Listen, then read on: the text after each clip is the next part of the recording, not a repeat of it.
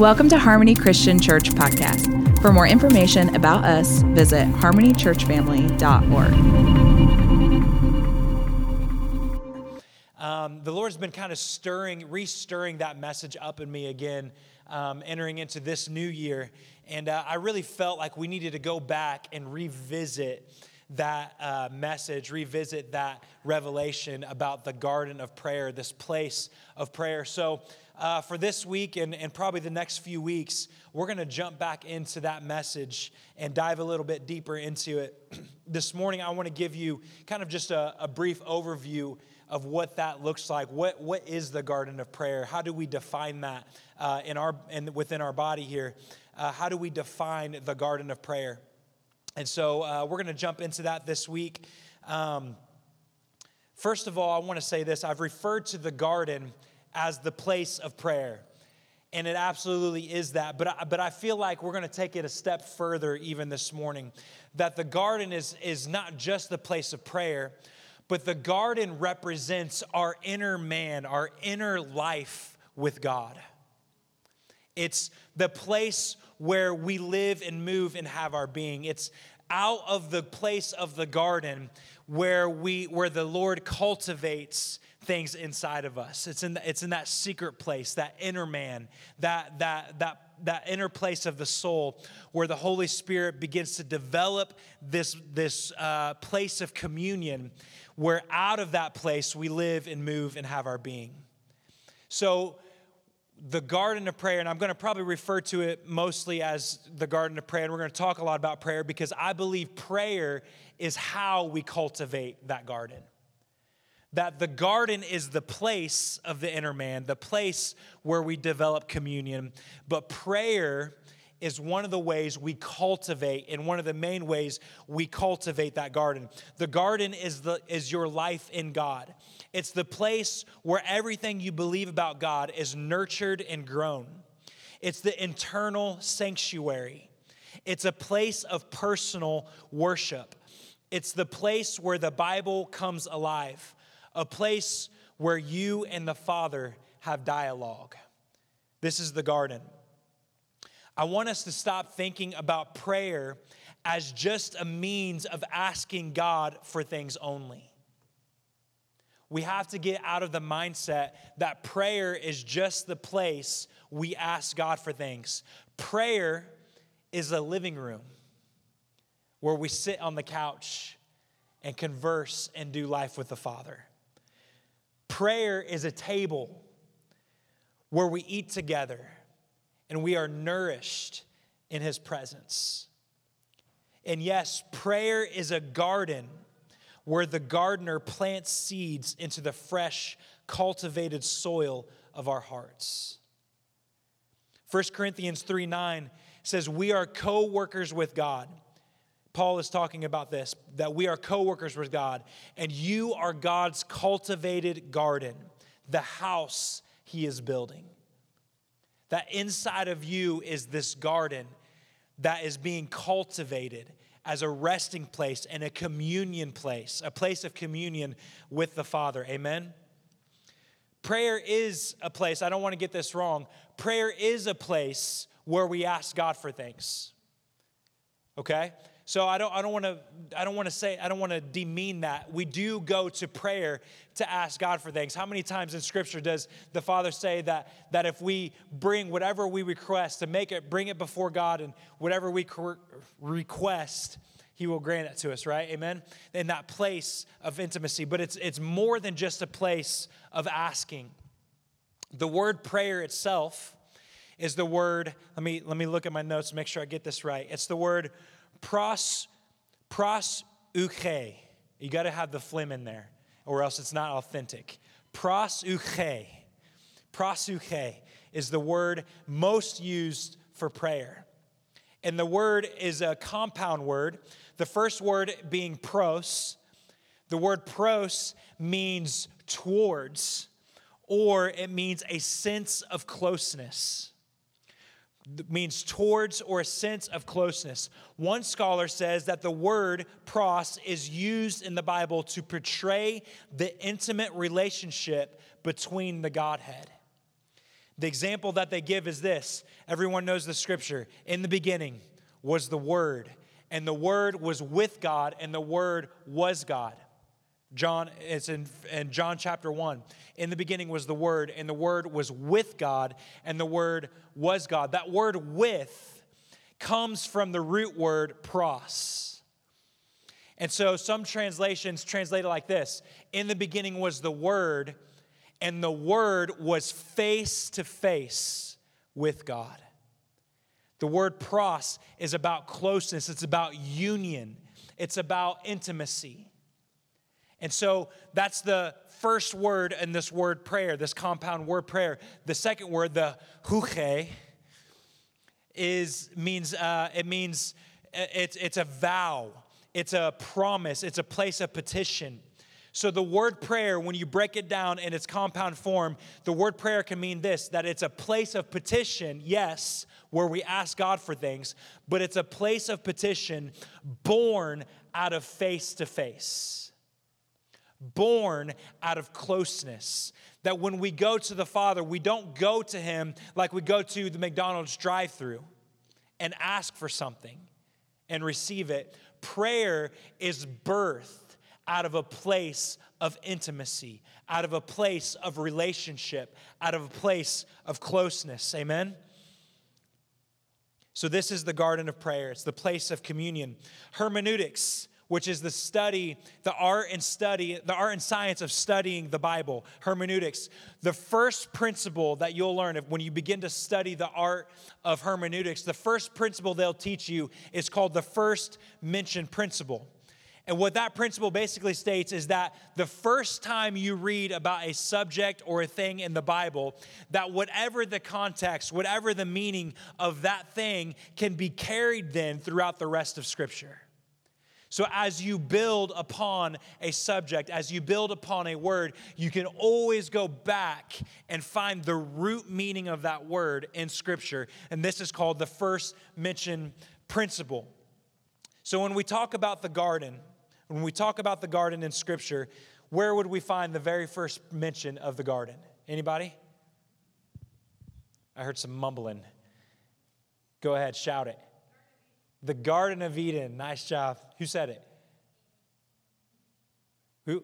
Nice. All right, you get a high five after service. I was going to promise something better, but that's all I got. The Garden of Eden. So if we want to learn about the first mention of the garden, we have to go all the way back to Genesis. And what does Genesis teach us about the garden?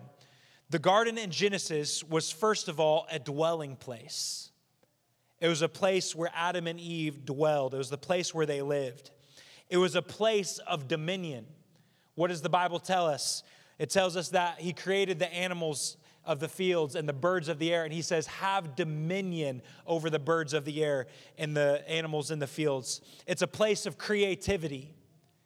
God tells Adam, He shows them all of the animals, and He tells them to name each animal and to come up with what they would be called. It's a place of creativity. It's a place of fruitfulness and a place of life. And most importantly, it was a place of communion with the Father. It was a place of meeting with the Father and walking in the cool of the day together. The name Eden, the Garden of Eden, the name Eden actually means joy, delight, a state of gladness, and a taste of favorable circumstances. This is the first mention of the word garden in the Bible. So when we see the garden named throughout Scripture, it means all of those things. We can take all of those things with it. That prophetically, the garden is a place of prayer and communion with the Father.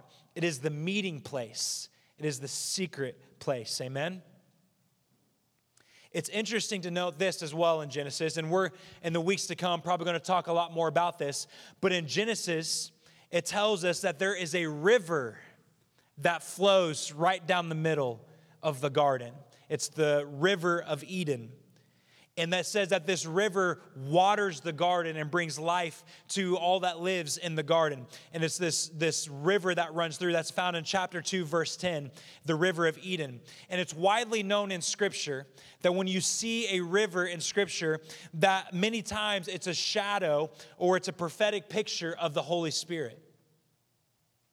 John chapter 7 tells us this. Then on the most important day of the feast, the last day, Jesus stood and shouted out to the crowds, "All you thirsty ones, come to me.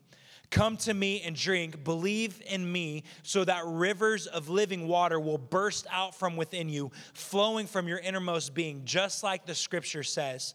Jesus, it says this, Jesus was prophesying about the Holy Spirit that believers were being prepared to receive. So throughout Scripture, when we see a river, it is often a representation or a symbol of the Holy Spirit. So if the garden represents that place of communion, that place of life with God, that place of communion, then the river that flows through it represents the Holy Spirit. Amen? I know I'm laying a lot of groundwork, so stay with me, okay? It'll get really fun here in just a little bit. So what's interesting about this river is that as it flows through the Garden of Eden, when it comes out of the garden, it branches off into 4 separate rivers, okay? So picture this, the one river comes through the garden. When it comes out of the garden, it breaks off into 4 different rivers. Those rivers are this. The Pishon River. The Pishon means increase. The second river is the Gihon River. It means bursting forth. The third river is the Hiddekel or the Tigris River. It means rapid, swift, and darting. And the last river is the Euphrates River, and it means fruitfulness. So now, you take all of this understanding of this physical thing that's happening out of the garden, that the garden is the place of communion. It's the place where we develop our relationship with the Father. It's the place where we go to for prayer. Through that garden is this river called the Holy Spirit that waters the garden, that brings the garden to life. And then out of that place of communion, out of that place of prayer, out of that place of relationship with the Father comes increase, bursting forth, rapid, swift, and darting, and fruitfulness. It comes out of that place of communion comes increase of anointing, increase of love, increase of power and devotion. Out of that place comes bursting forth. John 4:14, it says, "If anyone drinks the living water I give them, they will never thirst again and will forever be satisfied. For if you drink the water I give you, it becomes a gushing fountain of the Holy Spirit, springing up and flooding you with endless life." So out of that place of communion and devotion, out of that place where the Holy Spirit runs through and brings life, comes this gushing fountain of everlasting life. Amen? Out of that place comes rapid, swift, darting waters. How many of you know that when water is stagnant, when it's dead, when it's not moving, that it's very difficult for life to grow inside of stagnant water? So out of that place of communion and intimacy, out of that place of prayer comes water that flows and runs and gushes like living water, and it brings forth life. And my favorite, fruitfulness. Fruitfulness comes from that place of intimacy, that place of prayer. Luke 13:19 says, "It is like the smallest seeds that you would plant in the garden. And when it grows, it becomes a huge tree. A huge tree with so many spreading branches that various birds make their nest grow there." That out of that place of prayer, those seeds that are planted in the place of prayer that are watered by that river grow and produce a tree that produces fruit that others can come and nest in, that others can come and draw from. It's a place of fruitfulness. Amen? That all comes from the garden of prayer. So through the first mention of the garden, through Genesis, we know that the garden is a meeting place or a place of communion, a place of dominion, a creativity, and fruitfulness. It's the secret place of prayer. And we know that the river of the Holy Spirit flows through it and waters the garden. Then out of that place comes increase, overflow, life, and fruitfulness. Amen? This is the garden that we're talking about. That's the context of where we're going, of developing this secret place of prayer, this garden of prayer, this inner relationship with your inner man, this place of communion and dwelling with the Holy Spirit, with the Father. And out of that place comes all of these things. Out of that place comes increase, overflow, life, and fruitfulness. Amen? We're going to look real quick. We're going to look real quick at two different places in Scripture where Jesus finds himself in a garden. And we're going to see the effects of what happens when you live from this place of the garden. Actually, let me share one more thing about the garden to set the stage for where we're going. One other thing that Genesis teaches us about the garden is that it is man's job to cultivate it. That Adam and Eve were given the task of cultivating the garden. That the garden wasn't going to take care of itself, but it was man's responsibility to go in and tend to the garden. I want to tell you, it is our responsibility to go to the garden and cultivate it. It is our responsibility to cultivate that place of prayer, that place of communion. Amen? That is our job to cultivate it. Genesis 2:15, God put man in the garden to cultivate and keep it. In fact, the very word garden means a place of cultivating.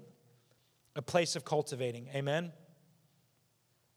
So with all of this understanding, let's go look at a few scriptures in the New Testament of the garden. Luke chapter 22. We're going to start there in Luke chapter 22, starting in verse 39. It says, Jesus left the upper room with his disciples, as was his habit, and as was his habit, went to the Mount of Olives, his place of secret prayer. So what's happening here? Jesus has just had the communion with the disciples in the upper room.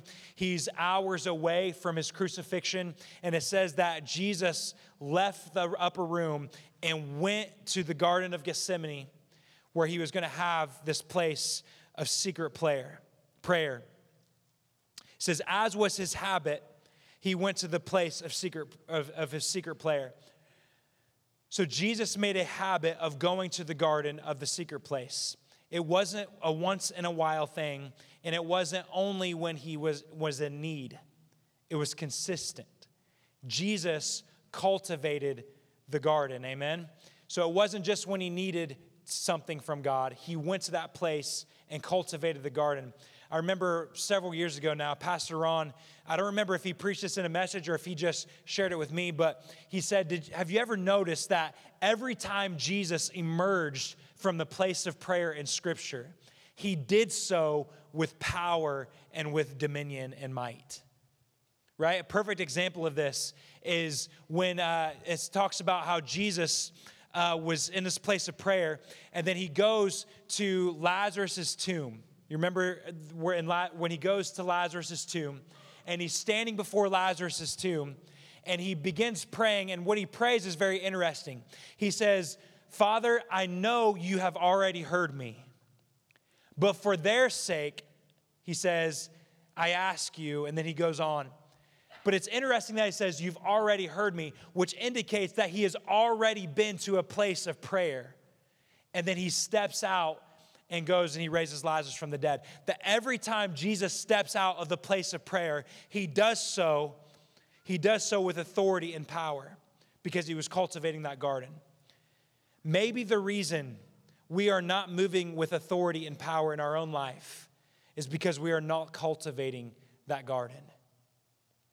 Maybe the reason we are not hearing him speak like we should or like we want to is because we're not cultivating that place of prayer. We're not going to the place where he dwells in the garden.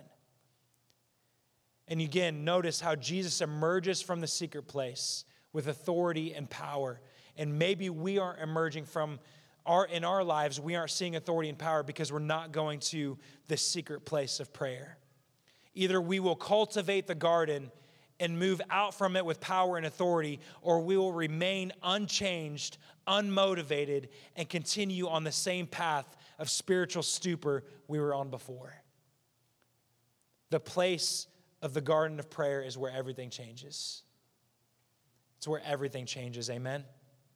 So as was his habit, he went to the Mount of Olives, his place of secret prayer. Then it goes on, it says, there he told the apostles, keep praying for strength to be spared from the severe testing your faith that is about to come. And I'm going to go ahead and just tell you what happens next.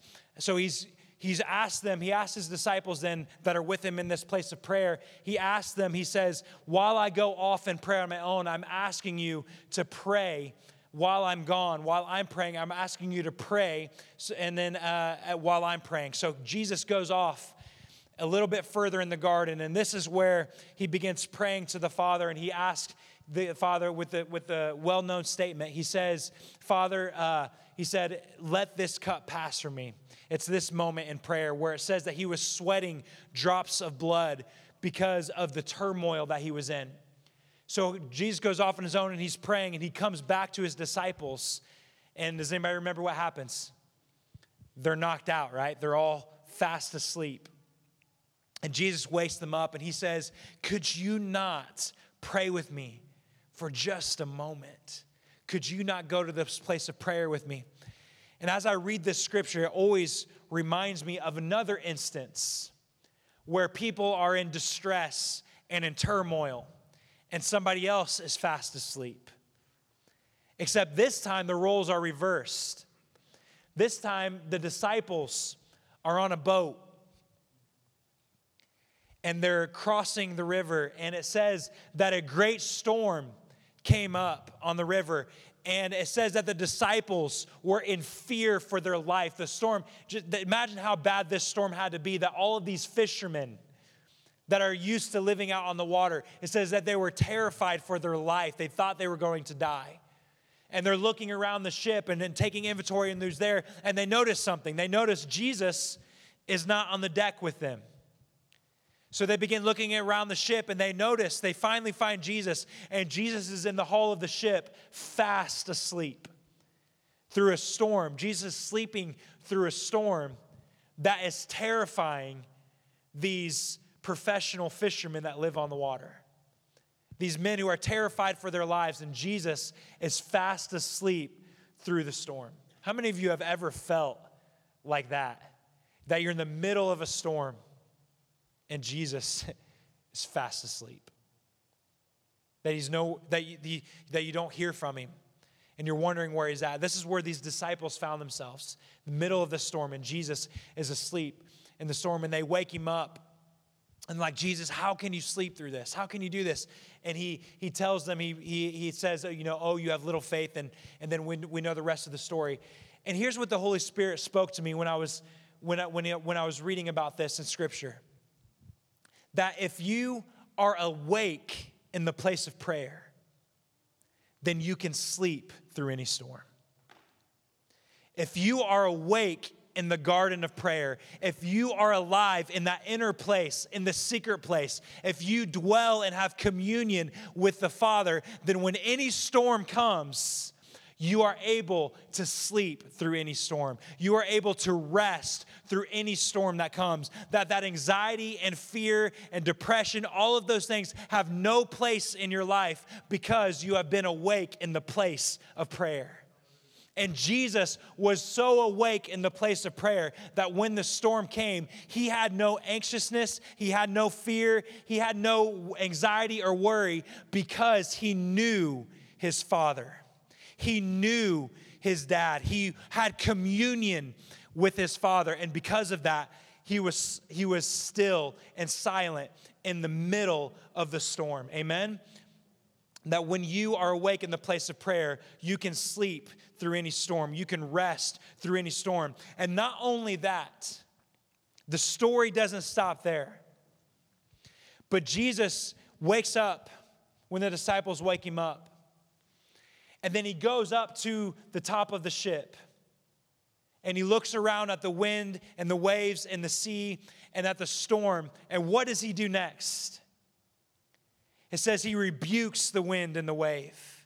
He rebukes the storm. And it says that instantly the water calmed and the storm left. That not only when you are awake in the place of prayer can you find rest, but when you are in the place of prayer, when you live from that garden, when you live from that cultivated place of communion, not only can you rest through the storm, but you can speak to the storm and tell it to be still. And you can emerge from that place with authority and dominion. Amen?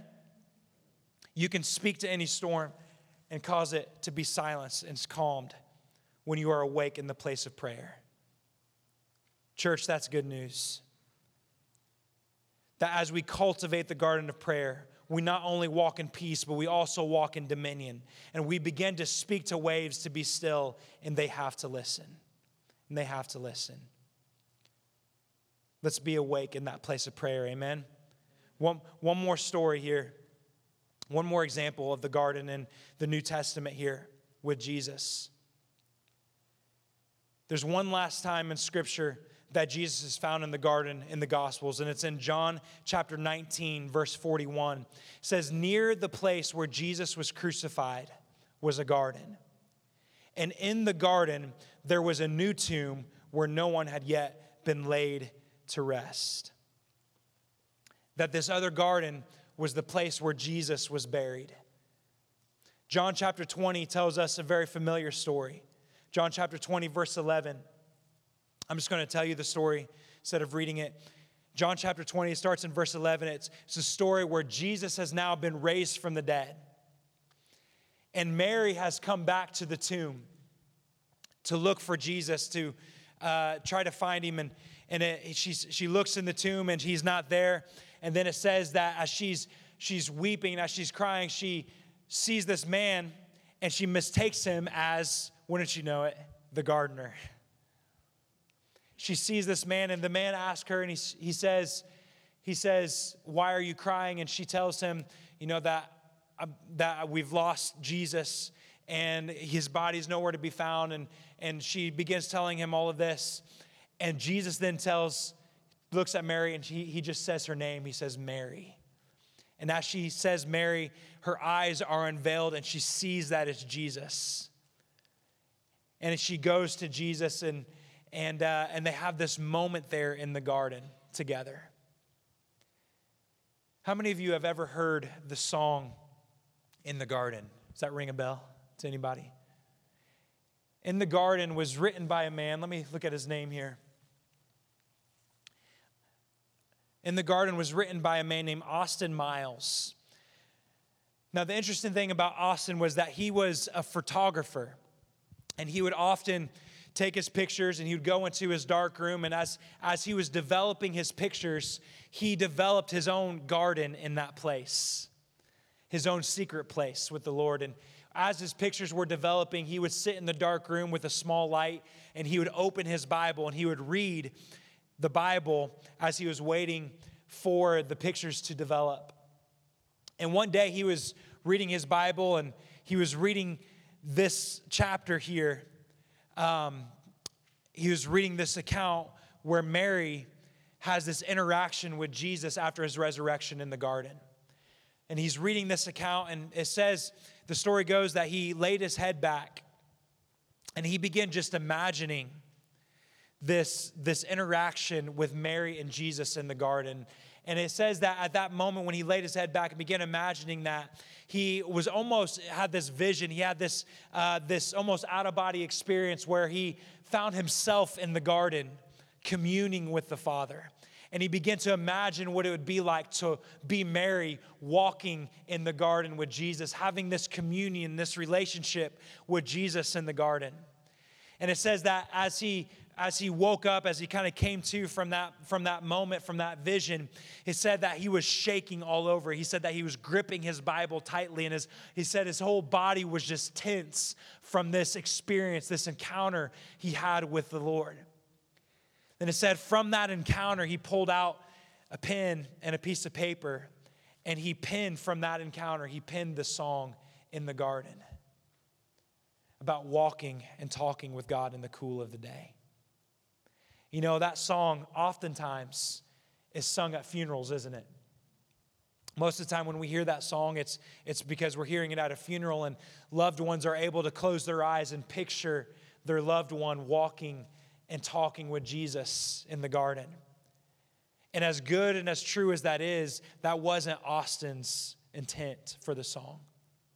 That Austin realized in that moment that encounter, that communion, that relationship with the Father was available to us right now.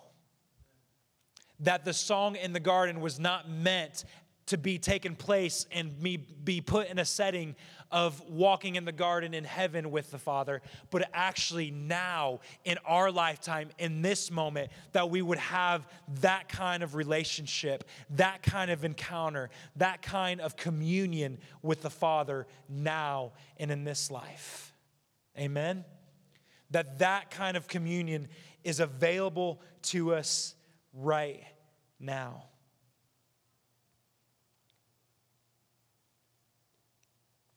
Thank you, Jesus. Church, it's imperative that we cultivate that place of prayer. It's imperative that we cultivate that place of prayer. I really believe that the garden of prayer, that inner life, that relationship, that communion with the Father is the game changer. I truly believe that communion, not only does it change our life, it's what we were made for. We were made to be in relationship with the Father.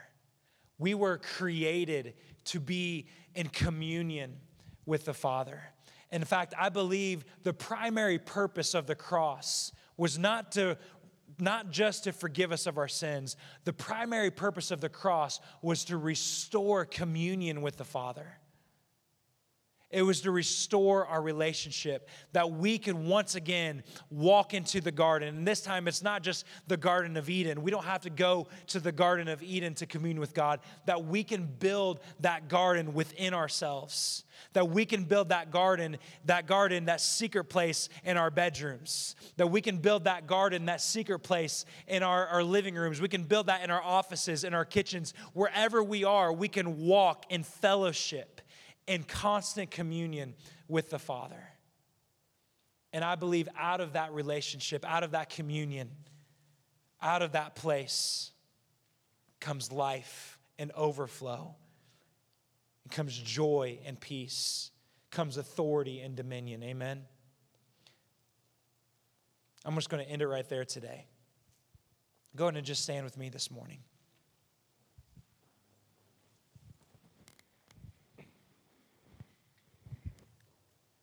Father, I'm thankful that we do not have to wait until heaven to have communion with you.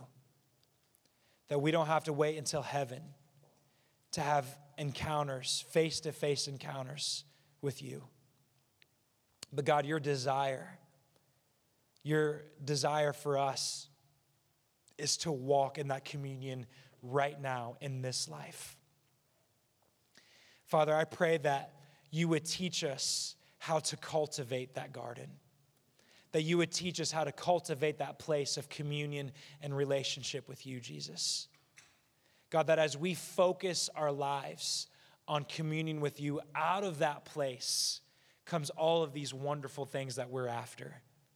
You know, many of us are after what the garden can bring us, but we have been unwilling to make the sacrifice to go into the garden. Let me say that again. Many of us desire the fruit of the garden, but we have been unwilling to cultivate the garden. And what the Lord is telling us this morning, He's calling us to a place of cultivating. He's calling us to a place of going, as Matthew 6:6 says, to go into our rooms, to shut the door, and to be with our Father in the secret place. To pray to our Father who is in the secret place. God, give us the grace to cultivate the garden of prayer. Give us the grace to cultivate that inner place where we can have communion and fellowship with you. And Holy Spirit, I pray that as we do the work of cultivating, that Holy Spirit, you would come through that garden like a river, and you would water and bring life to that garden, that you'd bring life to our inner man, to that communion, to that fellowship as we cultivate that garden. God, we thank you for the cross that not only set us free from our sins, but also gives us access to the Holy of Holies, to the place of communion with you. God, may we never abandon that. May we never take that for granted. But Lord, may we take advantage of the fact that we can go into that place of intimacy and communion with you. Let us walk in that this week, Jesus. In Jesus' name I pray. Amen.